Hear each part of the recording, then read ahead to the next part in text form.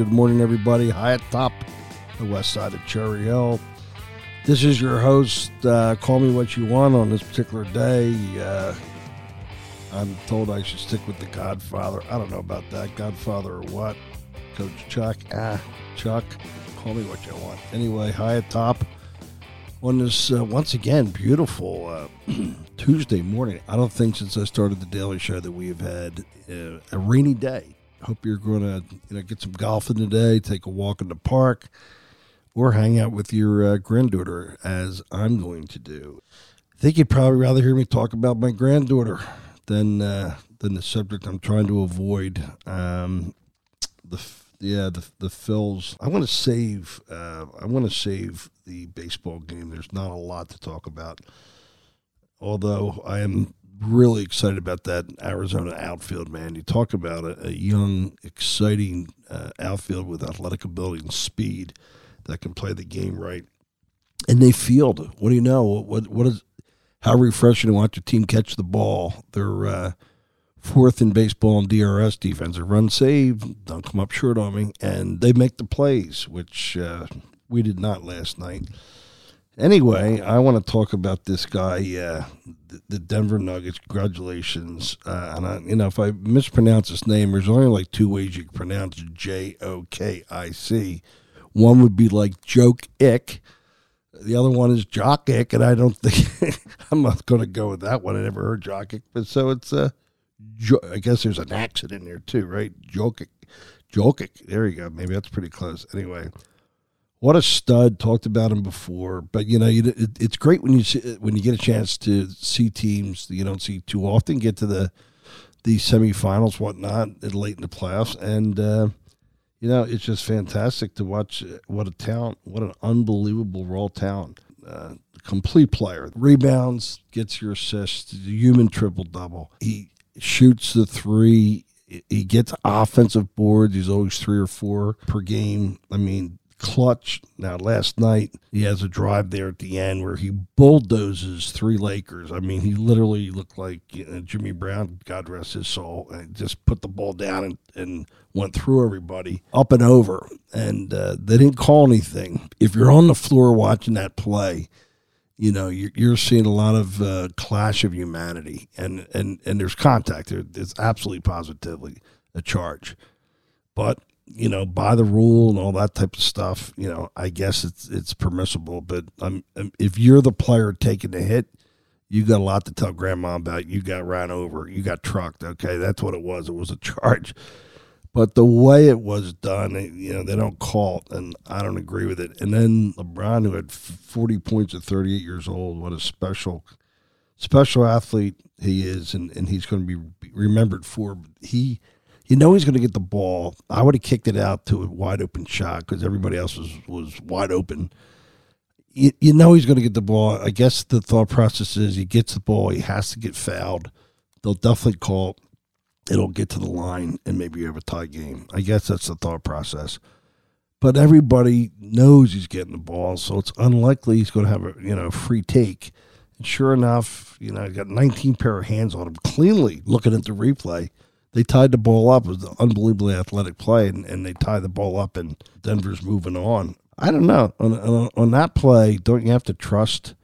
They're all professional shooters. Don't you have to trust somebody else? Give it to LeBron. Take the giant step. I know there's only 4 seconds. Kick it back out and give somebody a wide-open look. Would have been my call on that. Hindsight is easy. But anyway, a great game and an enjoyable game. But I got to tell you, before I segment over to baseball. I could do this last. They say you have more listeners for the first 75% of the show, and I can't blame you for that, because if I talk about baseball last, who could blame me for running?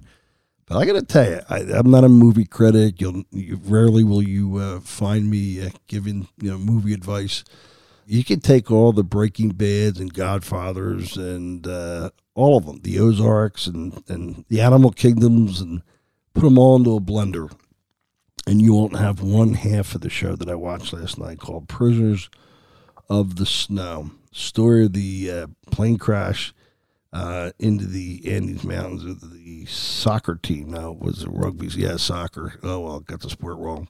I think it was 50 years ago. I came in late where they had to resort to cannibalism to survive. And they were like 70-something days trapped. And it was just one of the most remarkable documentaries I've ever seen in my life, if not the most remarkable TV I've ever watched. I missed the Phillies game. I got the lowlights.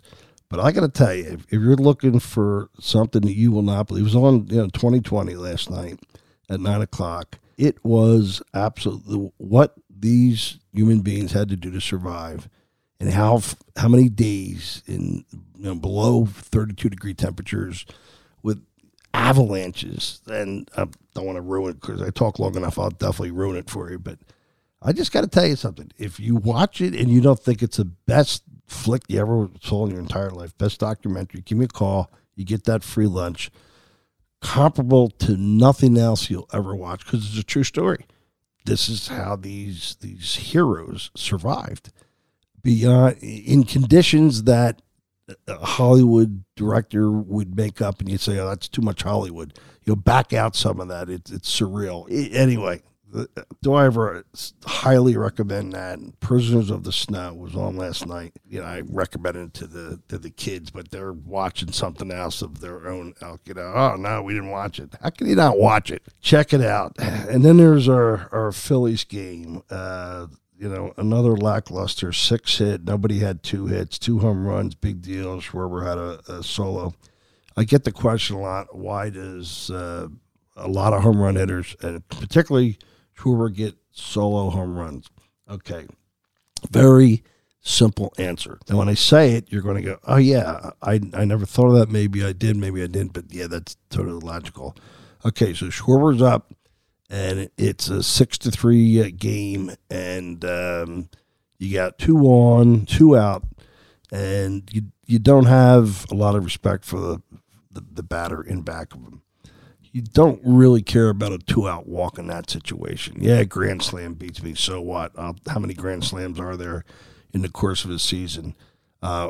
He's clearly a pitcher out at that point. Now, one thing you'll never hear me criticize Schwarber for is his eye. He has a professional eye. He has a high lens focus camera built in. He has a tremendous eye. Always give him that. He won't get as many strikes. It's that simple. So they'll pitch around him. Now, nobody's on, and you want to get an out, and either walk the guy or take your chances. Well, just take his 700 bats per season. How many home runs if you want to round off at 40 or 50? And what are the odds? How many at bats will you hit a home run? And we'll take our chances. What's the worst it's going to be? A solo home run. That's why a guy like him gets a lot of home runs. Now, part 2 of that, okay, this is the part you may not notice, and this is the part that bothers me immensely. And I may spend the rest of the podcast, we're up to 9 minutes talking about that. But the thing with Schwarber is they'll pitch around him a lot, but he swings constantly for the downs. Last night he came off his feet where they needed a single. He had total home run jack swing. When you see a hitter lose balance, overswing that hard, you kind of know what he's trying to do, and I think it's selfish. I think if every professional hitter went up there trying to hit a home run at the end of the season, they would have 20 more home runs. So in other words, is that a natural season where they had 16, or they tried every single 700 at bat to jack and they had 36? They'd have 36. All professional baseball players can hit home runs. Watch batting practice. That's not how they swing. So there's a natural home run swing. There's a launch angle home run swing. Of course, it depends on where the pitch is at and the type of pitch. But he sells out on every single at-bat. It's the exact same launch angle, exact same, well, based on the pitch, of course. It can't be the same launch angle. But I just think it's a selfish style of baseball. And there's times where they need a single, and he's trying to hit a home run, and that's what bothers me. Then there's the defense, which we won't even talk about today. 2 more hours on defense. What do you know? If you make a play, make the other play, maybe you have a 1-run game. I think you have 4 of the runs are earned. So what do you know? If it's 4-3, maybe you play the ninth inning. Definitely, when you reconstruct these games, I told you in the beginning, there's a million different ways you can go. But, who's to say? If you make a couple plays, it could be a one-run game. You reconstruct it, you're playing differently in the ninth. You live to tell about it. But that's not what happened. That's your enemy, defense. It's the plays they don't make off the ball. Not just the errors. The errors aren't the bad thing. It's defensive efficiency. It's defensive runs saved.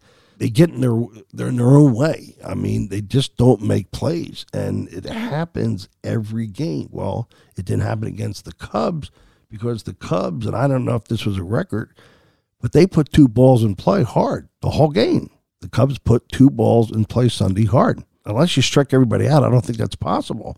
I would love to be able to check record for least barrels because the Cubs set it on Sunday with 2 balls at a home run and a line drive to right, and that was it. So, another, you got the kid coming up on the Businessman Special on Wednesday, the Eustis kid, Zach Gallen. He promises to be a nightmare pitching and with his home cooking around him. So today's a big game if you want to try to take the series. That's for sure. There's not a lot else to talk about. We could break it down, and I'll say this much. Do I have concerns about Wheeler? I'll say this much. He starts off at 97, 4-seam, goes down to 95, and then averages 94, 95 for the rest of the time he's in there. Location-wise, on a couple of home runs, he was dead red. You have to go to Arnie's Gourmet Meats, get USDA prime choice center cut, like he threw Gurriel is his name, right down the middle. Right down the middle, 4 straight pitches. That's not a pitcher that's sharp. That's not a pitcher that's controlling his game. That's not Wheeler. And the speed. I mean, he was a guy who scraped 100 a lot last year, and early in the game, averaging 95. So his speed is off. His location is way off. I mean, I'm talking he's dot in the middle of the plate, and that's not the Wheeler we know. So maybe that gets better. Maybe it doesn't. But I'll tell you right now, when you look at the defensive problems they've got, if you're not going to have Nola and Wheeler to anchor you down pitching-wise, you're going to teeter around 500. They're always going to hit, some with that lineup. All right. I mean, it's good to see Stott have another home run. You're looking for him to build 800 OPS. That's a positive sign. Don't mean to be all negative, but I'm just looking for this team to start to, win 10 out of 12. They're going to head into Atlanta for 4. That doesn't bode very well at this point. All right. Time's up. That's a wrap on this Tuesday. We'll be back tomorrow for the Daily Show, and have a glorious Tuesday. Make a difference. God bless America. All good things, and we'll see you tomorrow. Over and out.